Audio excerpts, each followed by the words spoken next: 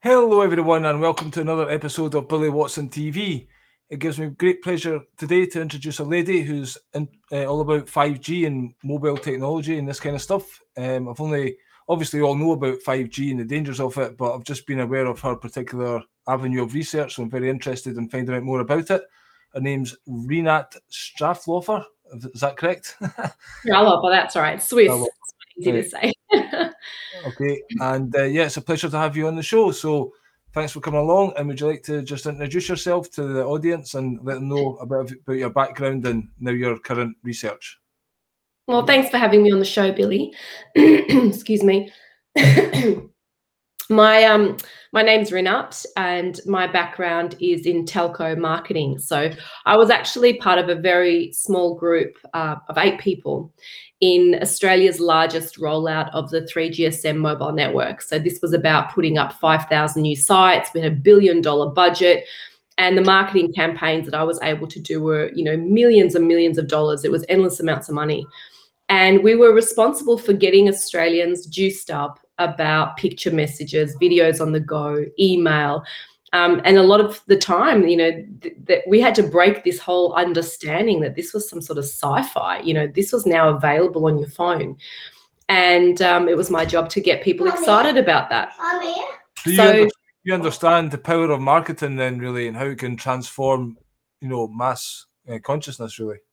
That's right. So that was my job. I studied social science and marketing. So I was always fascinated with understanding values and behavior, and particularly around perception, because, there's this really amazing story that I was told on my first day of university. And it was basically said to us in like a make or break moment. If you can relate to this story, then I want you to stay in the room. But if you can't, they told us to get the F out of the room. Okay. And that was my first day of marketing, and it was 700 people in an auditorium. And the story was about a hairdressing salon. And it was the only salon in a small town, Joe's hairdressing salon. And it was, $10 haircuts.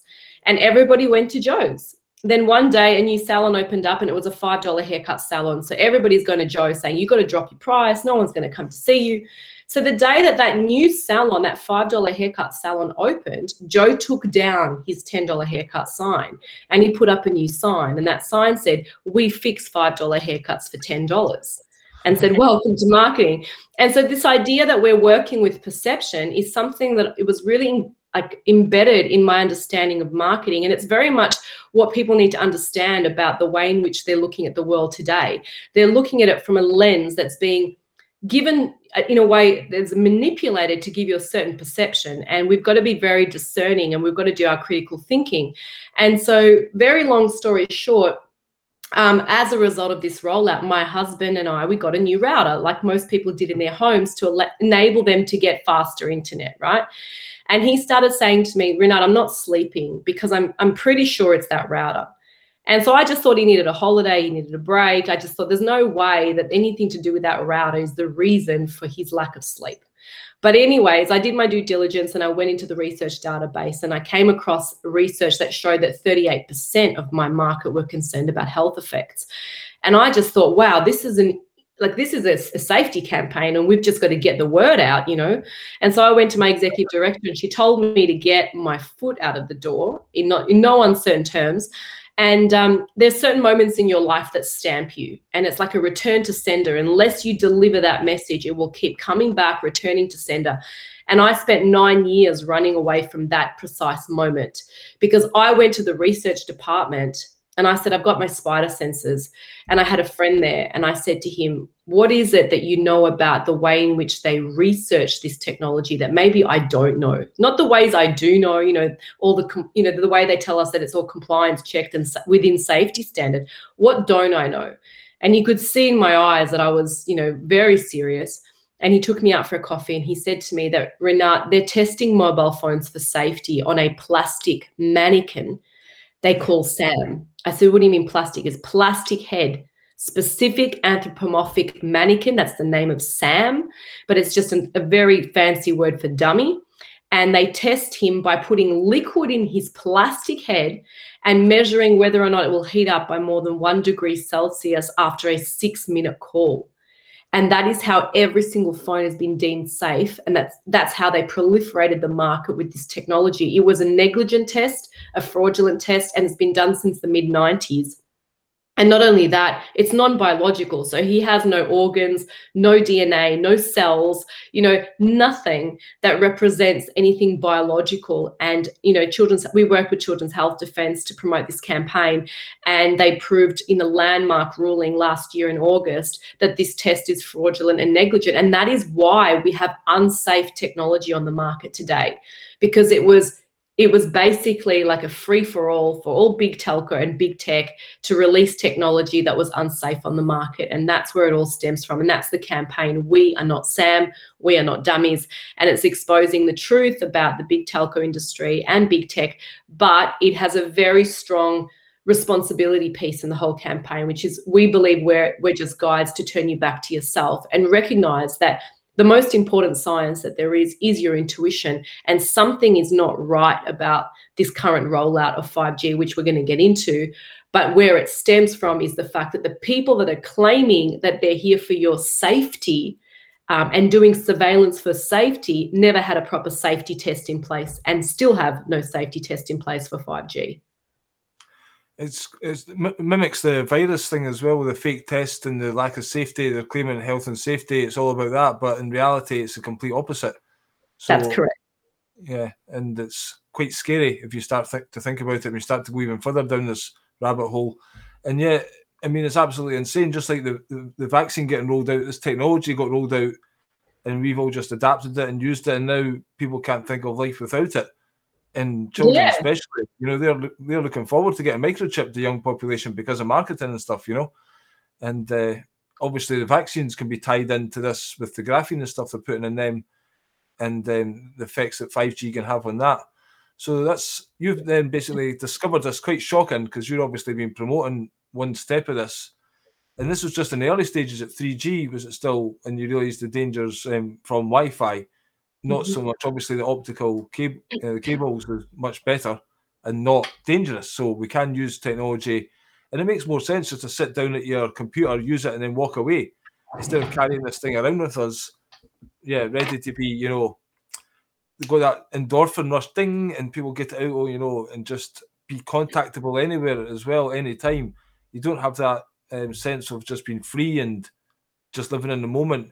You're always kind of connected to the hive mind, essentially, the internet, the net, the World Wide Web, So what did you do at this time then? What was your initial reaction? You said 9 years there. What were you doing? Well, my initial reaction was rage. I remember feeling a lot of anger and just kicking myself for not having questioned it before. But also there was shame. A lot of shame, because I went to I had great colleagues that I worked with, and people need to understand that a lot of the people working in big telco, big pharma, they're just trying to make ends meet and pay for their kids' school and, their mortgages and so forth. And the interesting thing that I found was, because I was naive and I was in my mid-20s, is that people just chose to look the other way. I mean, I'm presenting information black on white. It's a plastic dummy. We are promoting technology, guys, that's being tested on a plastic dummy. And the cognitive dissonance to consciously choose to say, I need to look away from this. I just can't look at this. That was for me really hard. And so within a matter of weeks, I looked at my husband. He's from Switzerland. And I said, I'd like to go to Switzerland. And so for me, it was a runaway train. I didn't have the capacity at the time to really deal with the rage, the shame, the guilt, the shaming, the stonewalling that I experienced after me even we got a new CEO at the time, and I started questioning him in an auditorium about this test. And he said to me, well, it's within standard. And I said, well, the standard is a plastic dummy, so please explain. And the fact that I asked a brand new CEO in a forum of hundreds of people, I mean, I was blacklisted. It was a done deal. And I knew what I was doing. Even though I was young, I knew what I was doing. But I had no other way to express myself than to kind of make it a bit more public and say, well, you now all need to sit with the information that you now have. What I do with it or don't do with it in my life is up to me, but what you all do with it, you cannot say you did not know. Yep. And so I left and I moved away. And when I say moved away, it was more like a runaway train. I went to Switzerland, and my husband and I, we traveled around, we worked, and I watched them roll out the 4G. I watched all the new research come out and show that that children absorb 150% more radiation than this dummy, that kids absorb, double the amount of radiation than an adult. I mean, the ludicrousy that they were still rolling out this technology on the basis of a dummy test was something that was haunting me for 9 years. And when I moved back to Australia, and I went to my very first farmers market here 3.5 years ago now, and I got handed a Stop 5G flyer. So there were a group of people that wanted to try to stop 5G here where I lived in the Byron Shire. And my husband just gave me a nudge and he said, you have been wanting to do this for so long. Go do what you do. And I do marketing. So I joined the team and I said, look, I'm going to do a marketing campaign and I want to work with Robert F. Kennedy Jr. And I did that. And I launched We Are Not Sam, so We Are Not Dummies, and got a lot of global attention at the time and exposed a lot of truths. And we just keep doing that. We give you information and we hope that you understand that it's your responsibility. Once you've been given information, you've got to own your response to that. And that's what we do. We expose a lot of truths about how they're treating us like dummies, and not just in big telco, but it all links up. Like you said, it links up to the rollout of 5G. Why did that happen at the same time as this pandemic? And there's no coincidences in the entire story about these potions entering our body and having the technology within them, these nanobots and these nanotechnologies that can connect to the internet at the very same time that they're rolling out, a response to a so-called virus. So, yeah, I mean, I don't know how far you want to go, Billy, with the rabbit holes, but I'm not shy to speak about it all. All I can tell you is that 5G is 100% about surveillance. And it's not about safety. It's definitely about surveillance. And I think people need to understand the difference between, even 1G to 5G. So maybe I'll just give a really quick overview of what the difference is. I was actually going to tell you to do that, or ask you to do that, yeah. Great. So 1G is just make a call. Those brick phones, you make a call. 2G is make a call and text. So that's when we could text. And 3G was make a call, text, and use data. Right. And what's actually happening to the technology in this different stages? What's changing? So this doesn't replace. So in other words, 2G doesn't replace 1G. 3G doesn't replace 2G and 1G. It's an addition.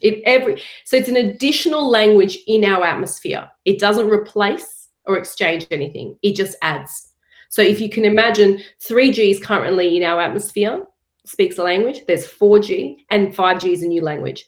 So, and I'll explain that because people mostly think that it's just a replacement. It's not. It's always an addition, and it keeps what it already has and adds to it.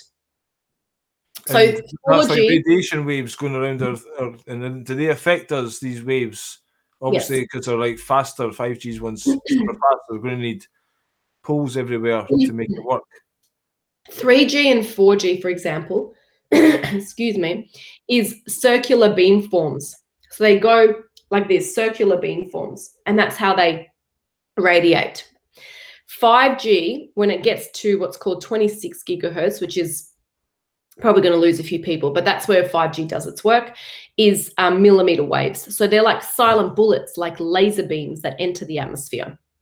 And that's the core difference. The core difference is that these millimeter waves, they can't travel very far, unlike, say, 3G and 4G with the circular beams. They can travel a kilometer. With these millimeter waves, with these 5G, the reason they need 5G network is for the Internet of Things, which means that it needs to be in closer proximity to the things in your house. So they want to put microchips and antennas in your fridge, your dog's collar, your baby's nappy, your coffee machine, your shoes, everything. Think of all the things in your house. They want to have microchips and antennas to be able to connect that to the internet and read your data. We know that data is gold. So the reason they need to have these small cells, which are like backpack size antennas every 200 meters down urban streets, not a tower in the distance, which is what most people are afraid of now. It's these small cells that are the real concern, because they start to form a grid in close proximity to body, which is outside, utility poles or bus shelters, or outside your kids' bedroom windows. And they need to be in close proximity to the things you own to read them. And that is 5G technology. So we say the main message of our We're Not Sam campaign is to boycott 5G phones. We say that the power is in your hands. There's a lot of power in our hands, actually, because it disables the network connection. So if you don't buy into the 5G phone, which is their very first step before they enter the Internet of Things, then you're actually giving no consent to that network, because that network requires that you have a 5G activated device. So that's the only way you activate the network, is if you buy into the technology. So we have to make a decision about the future that we want to live in by the things that we purchase. And it's an old cliche, but it's more true now than ever before, that we need to be careful what we buy, because that is actually setting us up for what I believe, if you're buying a 5G phone, you're activating a dystopian future, because this is surveillance. This is very obvious surveillance. It's not about faster downloads, because we know that fiber, so cables, are much faster, more secure than 5G. And if we wanted faster internet, we would be using that, but we're not. So we're using a technology that we know can surveil our things and our bodies. And why is that? Why would they be wanting to surveil every single thing that we use? I mean, the idea that 5G is the beginning is actually, if you look broader, it's actually the very first pinch of salt in an agenda that is far greater, in that they want to have smart toilets, so that when you do your business, it can read your specimen and then decide whether or not you can leave your house. I mean, that's the extent of where the 5G technology can go, because they want to put sensors in everything, even in paint. So the idea that we think that it's just a phone, I'm not hiding anything, it's got nothing to do with what you think you are hiding, or whether you think you've got good enough privacy for now. Their agenda with 5G is to read your activity. The agenda with reading your body is as well to monitor and to also manipulate it. So why would they want to do all of those things, other than what I can say is a very anti-life agenda? So this idea of taking you out of your body is the real end goal, but ultimately what they want to do is control it to start with, before they get to their, getting your body, your consciousness onto the cloud. So, yeah. Yeah, it sounds totally sci-fi, but as we know, they put a lot of things in sci-fi to prepare us for the possibilities, Predictive programming, that's right. Yeah, and some people talk about resets as well, like maybe they've had this technology in the past and they know what they're doing, but they have to kind of go from the horse and cart very quickly to get this up, and each time they're trying to get more and more control. We say who in their right mind would come up with this kind of technology, and what is the purpose, do you think, of doing this? Because they're going to have to live in this 5G world as well. Who are these people? Do you have any thoughts? If you go right down there, what's their mindset? Obviously we've got Klaus Schwab and that, the World Economic Forum, and the who control governments, leading this charge, the criminal cabal. What's your opinion on their motives behind it, and the destruction, it seems, of humanity at this point?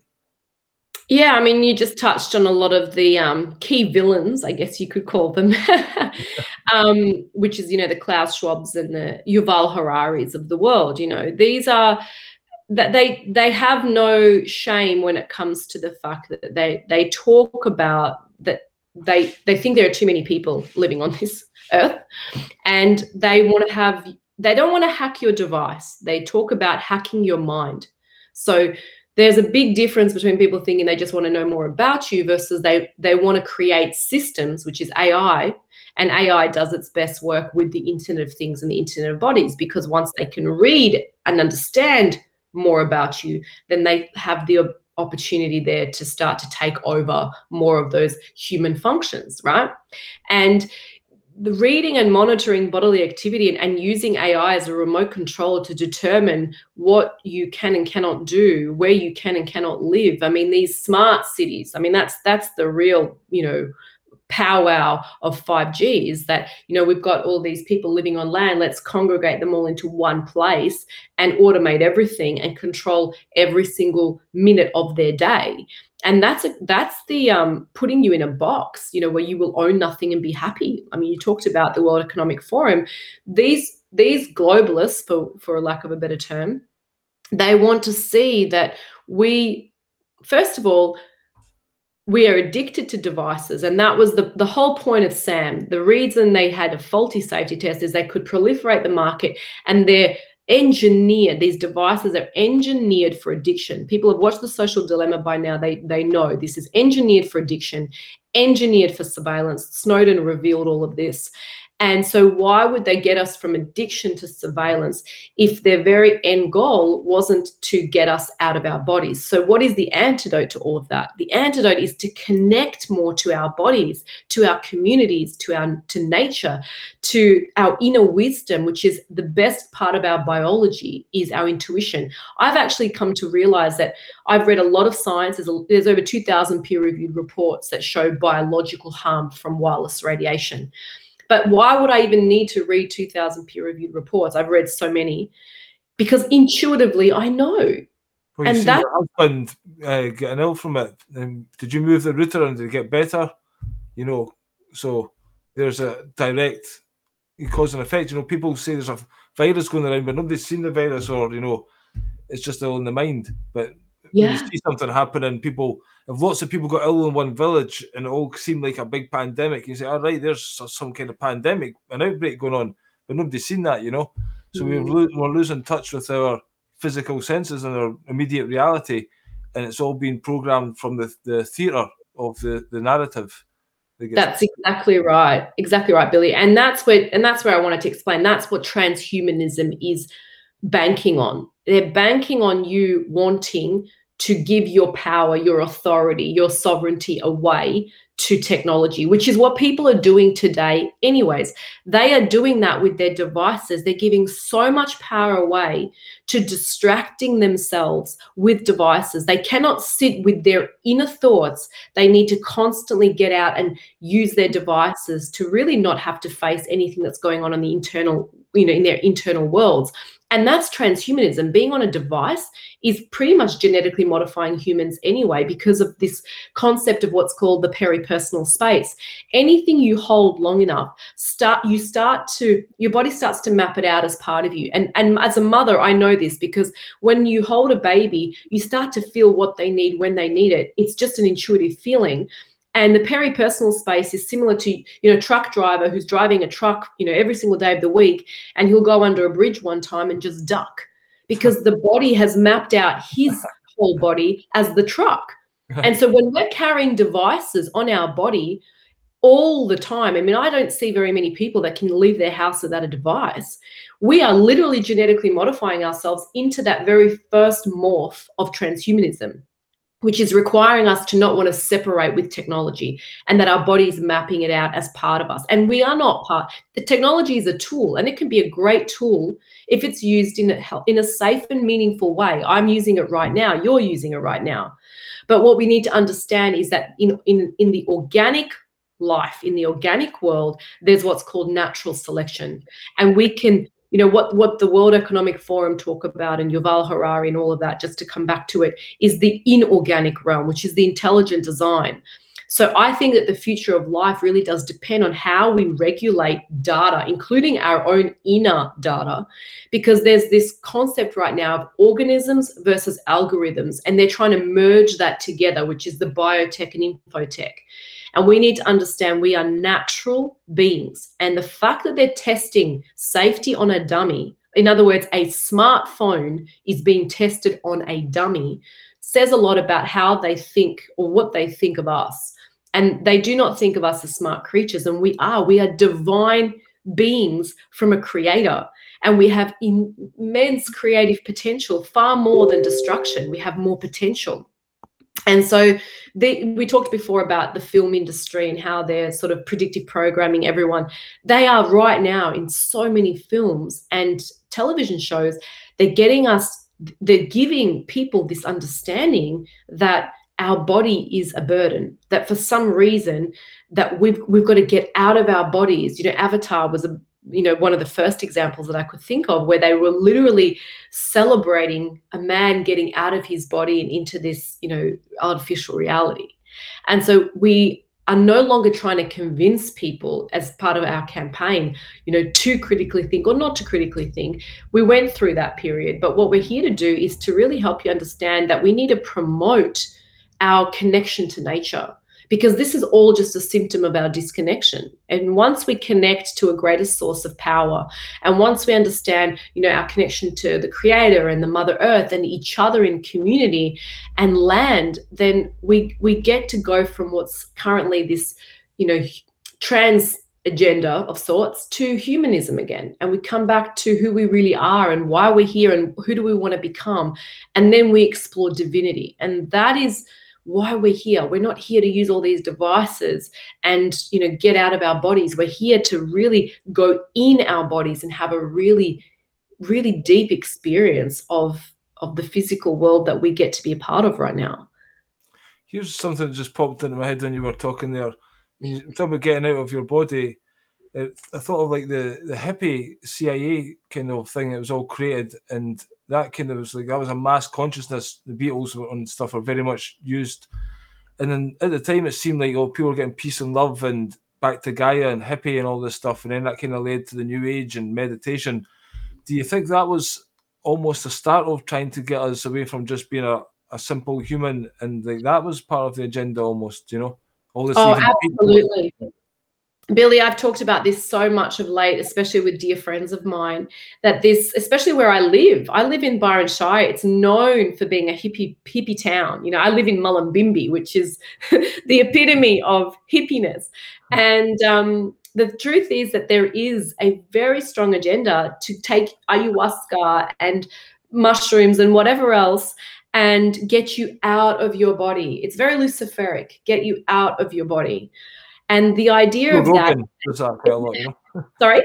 Joe Rogan, I think, promotes a lot of that to the youth, Yeah, it's bizarre, because what we should be promoting, and when you know that out of body is going mainstream, there's an agenda usually. So if the mainstream's talking about it and it's being glorified, then yeah, we've got an issue with that particular narrative.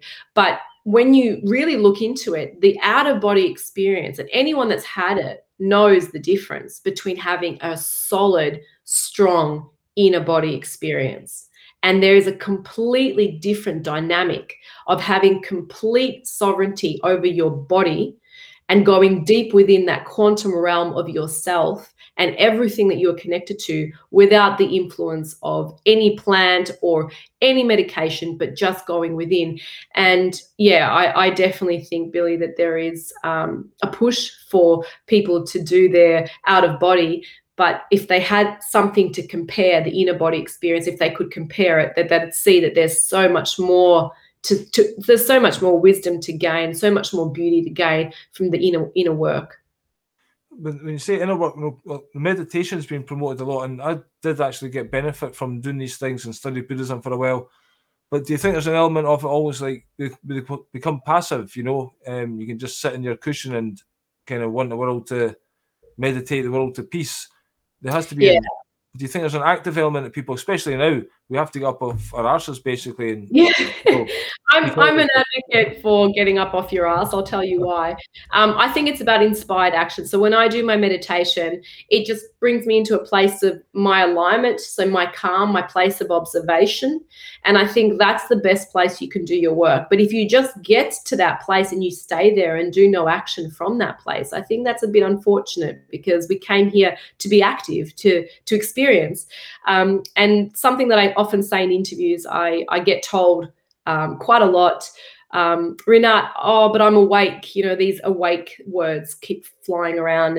And I always say, well, what good is it being awake if you're still in bed? The point is to rise and shine, to get on your feet, to get creative, to collaborate, to do the work. And I mean, that's what I'm really about. I'm not about sort of just finding your inner strength and sitting with it and not doing anything with it.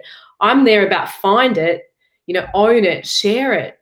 And that's the beauty that we get to experience, right? Is part of that recognition of seeing that in another human being and going, wow, let's do something.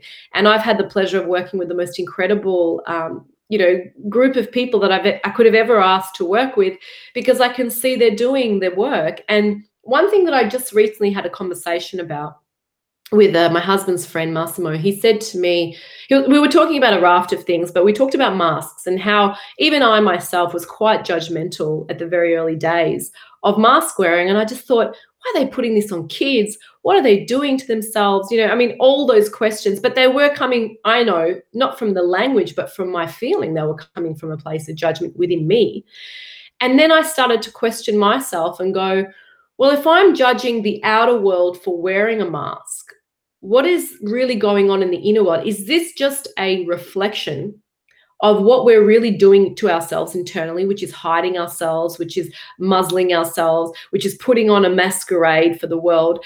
And the answer was yes. I mean, how many people, including myself, where we walk around and we may externally judge a mask, but internally, do we still wear them? And if the answer is yes, then we have no right to judge. That is a reflection of what we still need to learn. And so I think a lot of these agendas that are at play are really here to teach us what is actually on the inside that's kind of just now coming up and making itself well known on the outside. And I think that's where you get your greatest wisdom, is when you look at what your triggers are and your responses are, and you go, well, there must be something in me that is still reflecting this. Yeah, I think people could learn a lot if they listen to the words that they use when they're having to go at other people and think about those words directed at themselves, because it's the kind of, people get angry, but it's actually, if they listen to that advice, they would do well. Yeah. me included. So it's let's go back to the Sam thing. So this particular dummy is ridiculous, and you're trying to do this project. What's the impetus behind that? And are you getting anywhere with this project? Are you doing presentations, conferences, and how's the word getting spread out about this? And how are you resisting this rollout of this 5G? The kind of, like, for instance, my son, I told him today, he comes out of the gym, he's got the Bluetooth headphones on. So, I'm telling him, there are radio transmitters in your head, you probably don't want to do that. But he's like, don't worry, old man, And then I'm trying to tell him the 5G phones. You see, he says technology is great. He's going to get a 5G phone, but he doesn't need to switch the 5G aspect of it on. He still wants to use the great technology. But, these young ones are getting suckered into this. I think it's the greatest thing ever. This, your Apple iPhone, you just take a picture of something. You don't need to text it in, and you just click this, and it's just magic. It's witchcraft in some ways, Apple with a bite out of it and stuff like that, and 666 when they put it on the market. So, yeah, again, it's the evil world we live in. How do we fight this evil? And also, another thing, well remembered, that do you think everyone has a soul and can come awake when we're trying to wake them, or is there just some people walking around here going to be dead and they've got no potential to wake up, and just the narrative controls them, and this almost default reality here is the negative? And can we actually win? Because there seems to be so few of us when you're trying to combat this insanity. Wow, there's a lot of questions, but let me get around to a few of them. I started telling you about the story around perception, and I think this is probably the best place to kind of summarize what you've just said within that realm of perception. I think, there's definitely enough evidence to show that we are in some simulation here, and everybody's having their own version of it. In other words, we know even through science that what we perceive becomes real, and before that, it's nothing, right? So we have to notice it first. And I'll tell you this, what we know about DNA, and DNA is really fascinating because both the potion and the 5G target DNA, right? They target DNA in that the potion is rewiring DNA. We know that. And we know that 5G breaks DNA. Now, the reason it breaks DNA, wireless radiation, specifically 5G breaks DNA, is because your DNA is your receiver and transmitter of information. So that's your mission control, Billy. That means that what you perceive in this world depends on what your DNA transmitters can pick up on. Now, when that is being manipulated and impacted by potions and by 5G, they are literally trying to hijack your perception of reality. And so when you can hijack someone's perception of reality, you can feed them your grid of information. So they only pick up on the frequencies that you're projecting, in much the same way that media and drugs distort your point of view of reality. Technologies like this, the potion is a technology, 5G is a technology, and it's distorting reality. Right? Now, you and I might look at reality and perceive that reality has divine quality and nature, and we can perceive it the way we perceive it. But if you're connected to a artificial grid versus a natural grid, and I'll be very specific, there's two grids, in my opinion, that are going on. One is connecting to the artificial, and that is a life of consumerism and jabbing and being completely in a vortex of a phone, constantly on a device, doesn't matter what device that is. That is a grid. And others who choose to use that as a tool, but step into the world of the natural, and they're connected to a different grid. So they're perceiving things differently. They're feeling things differently. They're connecting with things differently. And I don't mean to say that in a way of separation or division. I mean that to say that there are obvious ways in which you can see whether a person looks like or feels like they are connected to something greater, or whether they don't feel like they're connected to something greater. And that's not up to us to judge. We can even just ask those questions. We can perceive it energetically. And so I think that the main part of what I think we need to do, and what we do as a campaign, is to guide people back to themselves and ask themselves to self-regulate when it comes to binge screening, and to, in other words, figure out the bare minimum of, what it is I'll give you an example. This is probably the best example. When at the moment we've got whale watching season where I live. So we go into a lighthouse walk and we see dozens of whales in breach. It's just the most magical thing you could possibly imagine. It is magic. That's the real magic I'm talking about. And they're putting on this incredible show. And I'm standing there and I'm fully immersed in this moment. I'm just in awe of what I'm seeing. And I look to my right and I look to my left, and this is what I'm seeing. They're not looking at the whale. They're looking at their screen, looking at the whale. And that's the level of disconnection. They're literally putting a device to disconnect themselves from experiencing that immersion. And that is the example of what I mean about connecting to nature and connecting to the magic, or putting a device in between you, and therefore you're really, it's a barrier. And that's where we have to make conscious decisions.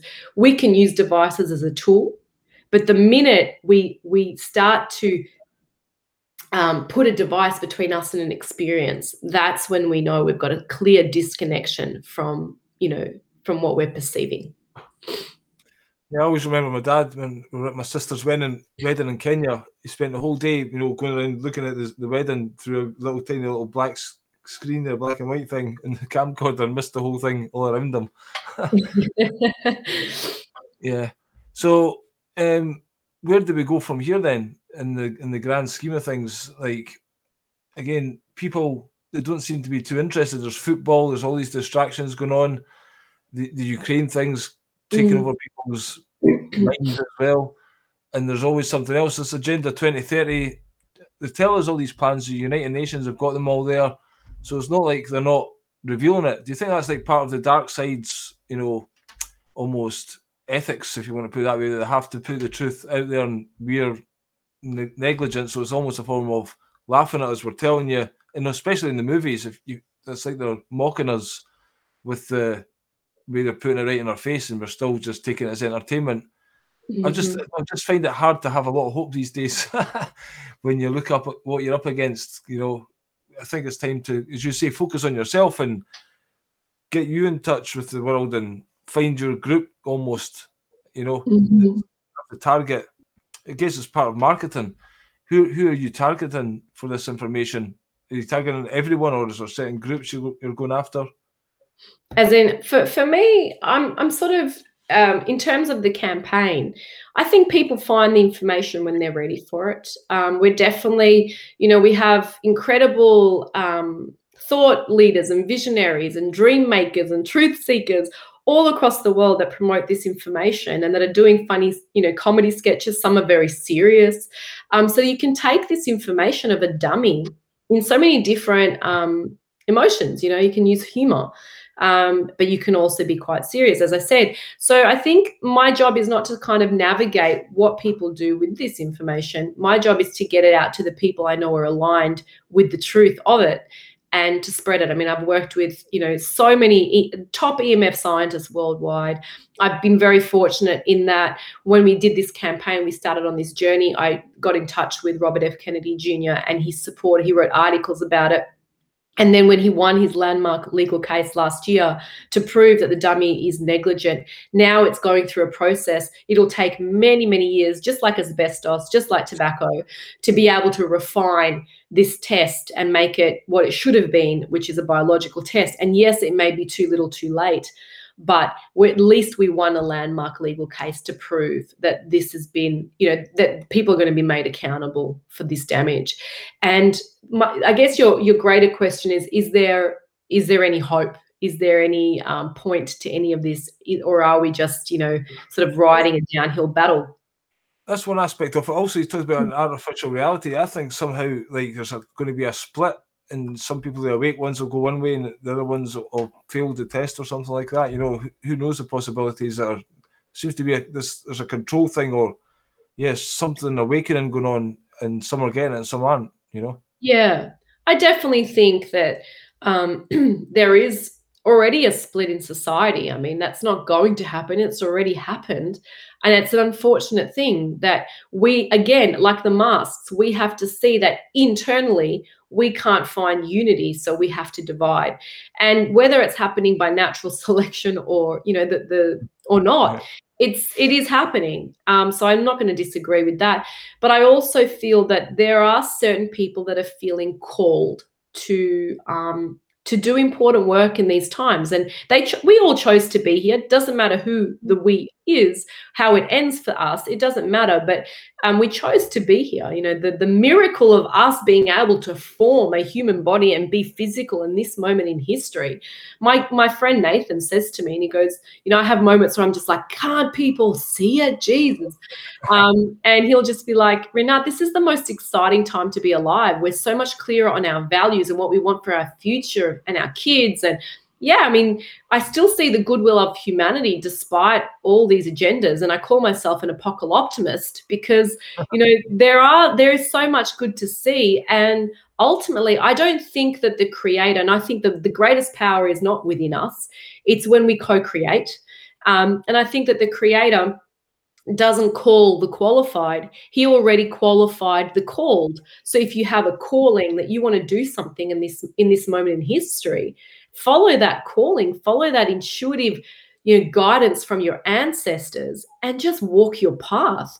But if you're only doing something because of somebody else, because of that victim consciousness of, well, they're doing this to me, that's why I have to do this thing that I do, that's just feeding the demon.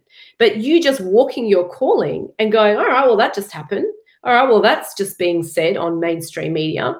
And you take that from the place of your calling. I think that's where you do your best work. And I think that's where you keep yourself sane in these times. And you surround yourself with people where you can have really great conversations, but you can also poke a few bears and glitch the matrix, but joyfully. You don't have to do it angrily. You can do it joyfully. But that doesn't mean there aren't moments where I'm just fed up and want to throw something and have my moment of rage. But how do we find ourselves back to that place of calm and awareness, and go back to that place of doing work from that place? And we just have to keep coming back there. It doesn't mean we have to always be there. We just keep coming back there. And that's what I believe will really get us to where we need to be. And I think the tipping point is only ever scientifically been said that it's 3.5% of the world's population, and then it tips over for societal change. So if 3.5% of the world's population wants societal change, they'll get it. And it's not much. I mean, given how many ridiculous things have now transpired because of this, they're definitely backflipping here in Australia with the mainstream narrative and saying that they got things wrong. So who knows how quickly we'll reach that 3.5%? Who knows how many it'll be too little, too late for, and how much damage would have been done.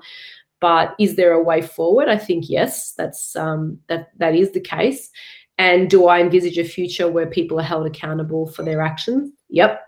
And I'm also keeping myself accountable for what I do. And I think that's the best that I think we can all do. It's a lot to do, actually, to really monitor our inner work and our inner thoughts instead of judging everything else on the outside. That's the hard work. It's easier to judge on the outer. I do it all the time, and I go, Jesus, that was easy. But then if I have to go within, I'm like, shit, that shit's hard. And then that's where I break down. I break down when I go into my inner stuff. The outer stuff doesn't really break me. Yeah, it's almost like a personal battle we're all going through. Overcoming ourselves and trying to be better and improve and seeing our weaknesses. And I guess the whole COVID thing was a big wake-up call for taking responsibility, because now you realise, I mean, I kind of knew it, the fraud of AIDS and stuff before, but the fact that no such thing as a contagious virus, so what you put in your body and switching the Wi-Fi on and these kind of things, you're responsible for your own health. You can't blame an invisible bug that's, and various other things. You have to know the chocolate, and it's all written on there. I think they're trying to put insects in you as well now. So these are maybe almost signs by the universe to say, look, you better pay attention to this stuff because these guys are doing that. And so it's up to us now to answer that and put it right, rather than just be ostriches and bury the head in the sand, which doesn't solve much at all, really. Absolutely. And that's a choice, we can't complain about these globalists taking away our choice and free will, and then say, well, I'm not left with a choice. Because if you allow yourself to lose your sense of choice and free will, that's the biggest problem. Not when someone takes it away, but when you give it away.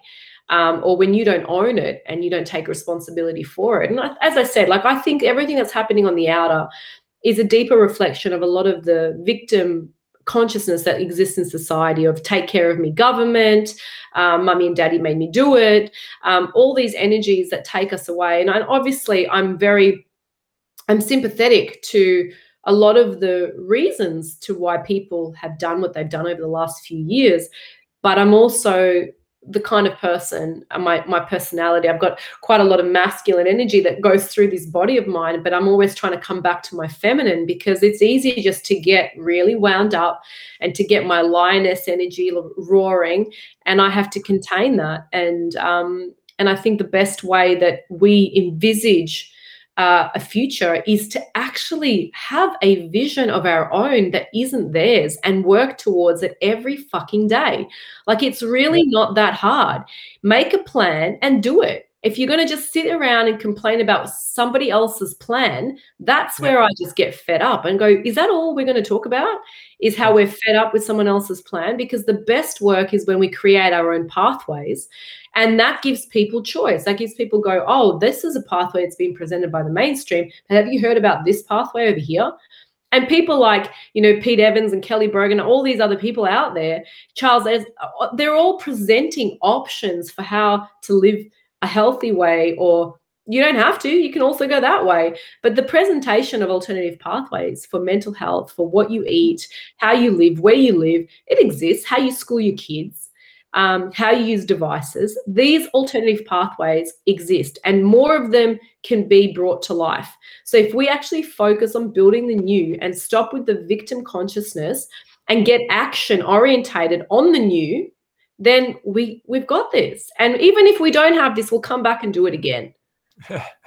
Yeah, I've been banging that drum for a while now, because the protest marches, I started even speaking at those, and I was holding up the book, What Really Makes You Ill. Look at this, buy this, it'll all be over, don't worry. And then next week they're still banging on about COVID and stuff. And it's like, you're not listening. And yeah, it seems like it just became a thing for people to organise to say, look at me, we're doing this, and we're shouting at Nicola Sturgeon or somebody this week. And I'm like, take something away, go and learn something and come back next week and talk about that, or improve yourself, you know, use that as a means to inspire people to improve themselves rather than just bitch about other people. And I lost interest because then you think these groups get taken over and things like that. And because the disinformation agents and the bots and everything and the censorship, I lost a Vimeo channel with 10,500 videos on, which is enraging because I'm trying to tell people the truth and they're claiming they're protecting people. It's just out and out criminality and right in your face. How are they getting away with it? It just blows my mind. And again, I lost my job through fighting COVID and I was in court.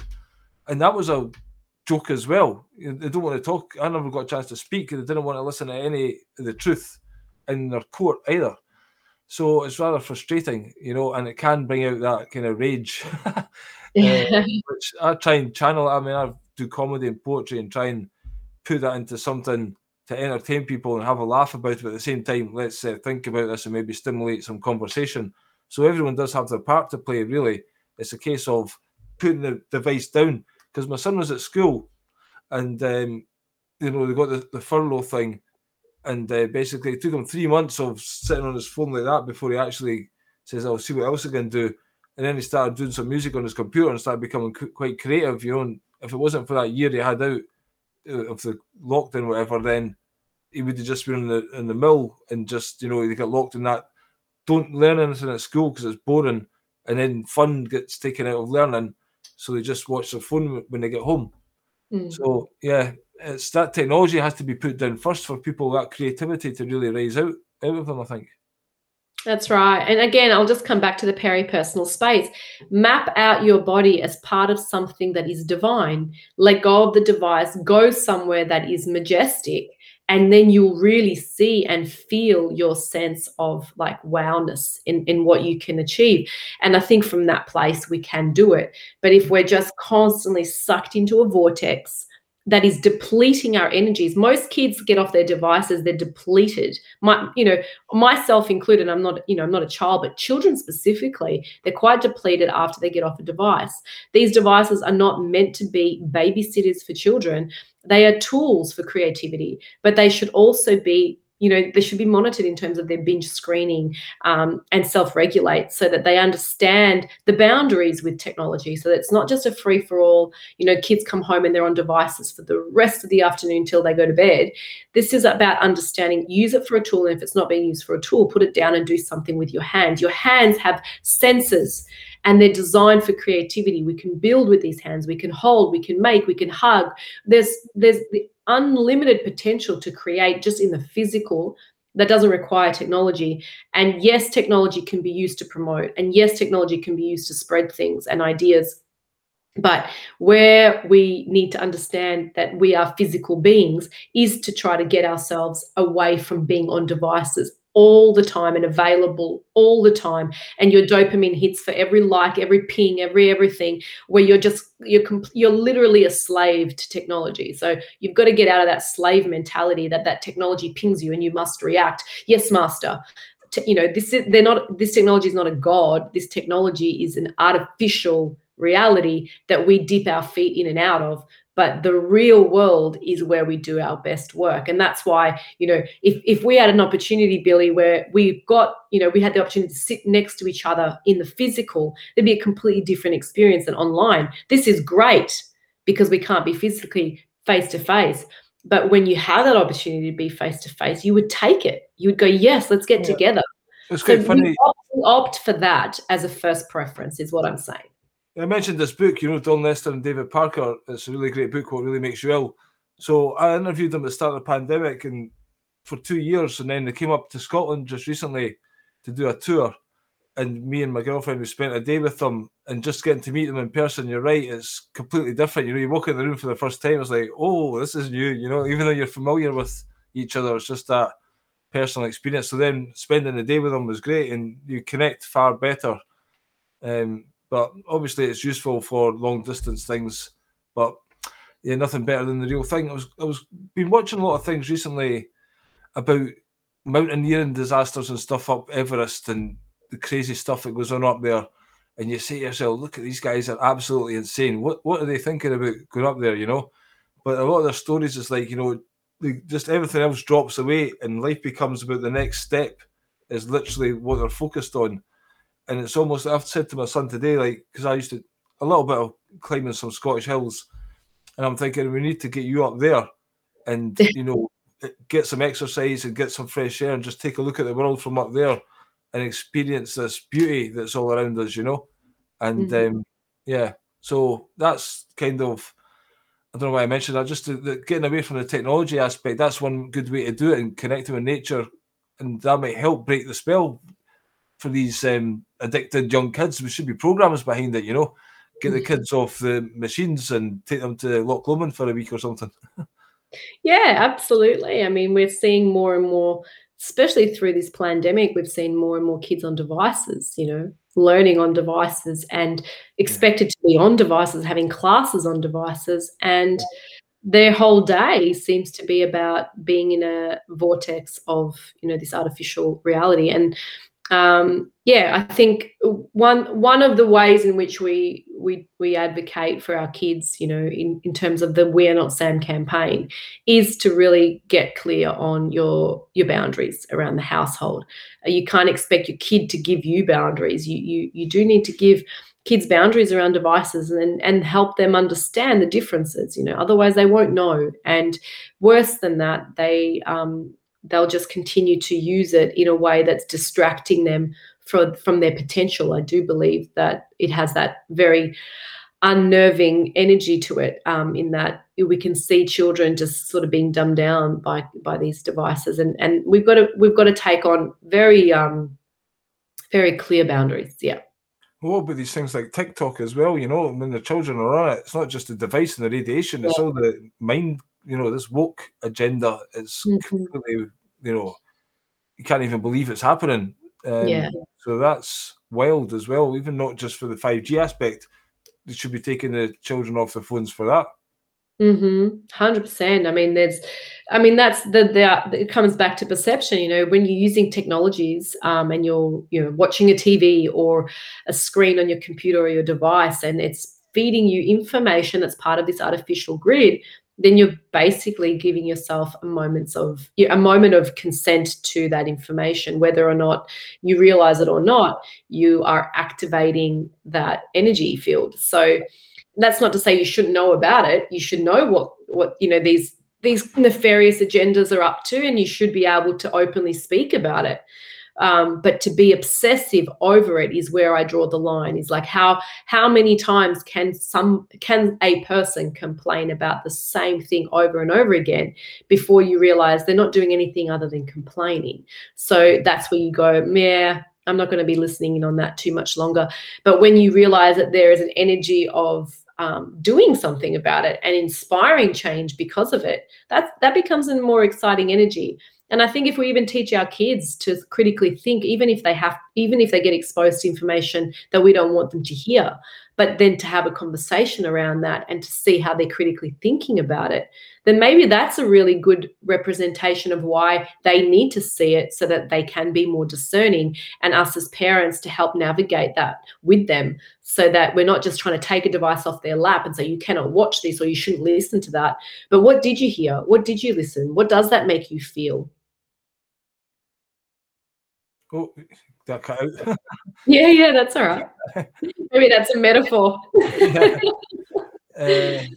Yeah, but I was going to say, I forgot what were you saying there about the controlling of the devices? I had a question. I was saying that we can ask the kids to critically think, no matter what they're exposed to, is to have a conversation where we're not judging them, we're not shaming them. And the same with our friends and family members that may have different opinions, is if we actually have open-hearted conversation and ask questions that aren't meant to be, divisive, then maybe we'll be able to learn from one another and, to open each other, help each other open their own mind. I don't think you open someone's mind for them. I think you just, plant a seed, and maybe they'll come back to it one day and discuss it within themselves. And we do that with our kids, but we have those conversations with our kids after they've seen something or been part of something. Despite whether or not we agree with it, we have the conversation. That's a good point. I've been a single dad for a while, and I'm trying to stop shouting at my son, and try to talk to him, but it doesn't happen very often. There's something called the trivium that was taken out of education, the 3-step process of critical thinking. And that's so important, grammar, logic, and rhetoric, that people need to wake up to and do the critical thinking. Just before we go, I'm going to wrap up. We usually do about an hour. You made a movie called, was it We Are Gaia? The Gaia Code. The Gaia Code, yeah. And would you like to talk a little bit about that? Yeah, absolutely. So in the heart of the Byron Shire, there's a lot of creative people here. And so we came together and said, we want to do this film that talks about the naked truth of technology. And it made so many people uncomfortable, because here's this naked Gaia who's completely body painted with majestic natural colors. And she's walking her path in nature and connecting, physically connecting. Her hands are connecting to everything. And she comes across a device, and so she goes through this push and pull, and you can start to see that her body is starting to have a reaction to this technology in terms of her eyes changing, in terms of her body structure and physical pain. And she has to find a way to let go and find her way back to nature, to re-emerge and reconnect. And that's really the metaphor for 5G and for this whole We Are Not Sam campaign, is that we have to raise our own frequency. The word free is in frequency. We have to raise our own frequency. We have to connect with our divine beingness, but also with the Mother Earth, with Gaia, because our healing, our ability to heal, our ability to come back and do the inner work, like you and I spoke about, Billy, is to find our way back. It's not to say we got lost. It's to say, you know what, we can remember and we can find our way back. And maybe some will and maybe some won't. But I'm not here to decide what every single person on this planet is going to do with their lives. This is just a way to present a way forward, And so this film was just such an inspiration. It's a 3-minute short film that people can find on our website, wearenotsam.com. Would you like me to show it? I can play it just now if you like. Sure. And then we can talk about it after. So you just stay in the background, I'll bring it up and we'll play it. Hold on.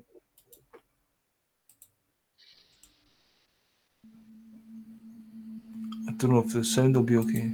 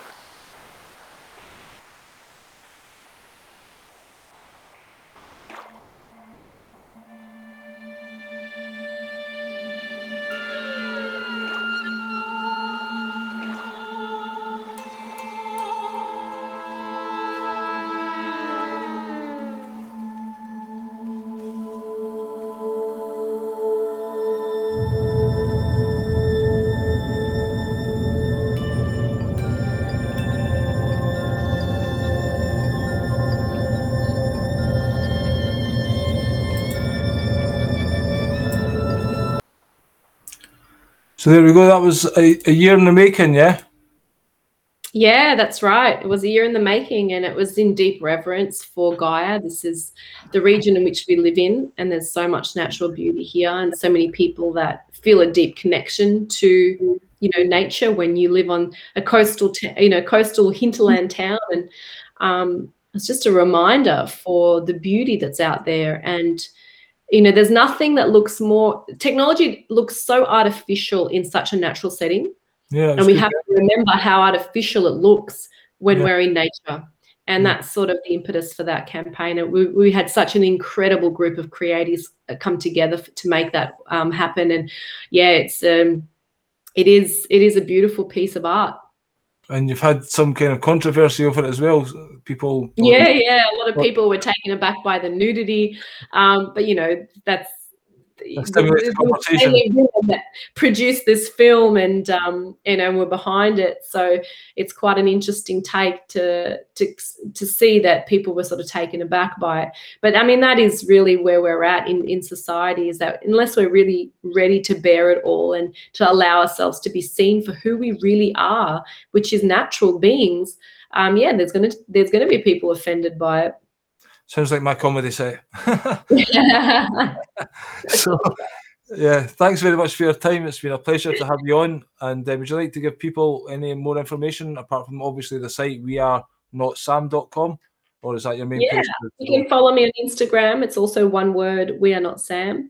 And we're going to be doing a brand new website. It's going to be launching in a few weeks, and we'll keep having more and more information. But ultimately, just remember what our main message is, and that is that the power is in your hands. And if you're going to do the inner work and you're going to come back to who you truly are, that you can take inspired action to create alternative pathways, and we can do this together. So that's my message. And Billy, it's been such a pleasure to be on your show and to get to know you. And I hope to do many of these, more of these in the future with you too. That would be lovely. If you hang around for 2 minutes, we'll have a quick chat before you leave. Everyone else, thank you very much for watching. Hope you enjoyed that one. I'm sure you did if you've got half a brain. So, and my audience has more than half a brain, so it's guaranteed. Yeah. Thanks for your time. Take care. Cheers and out. Bye-bye. There we go.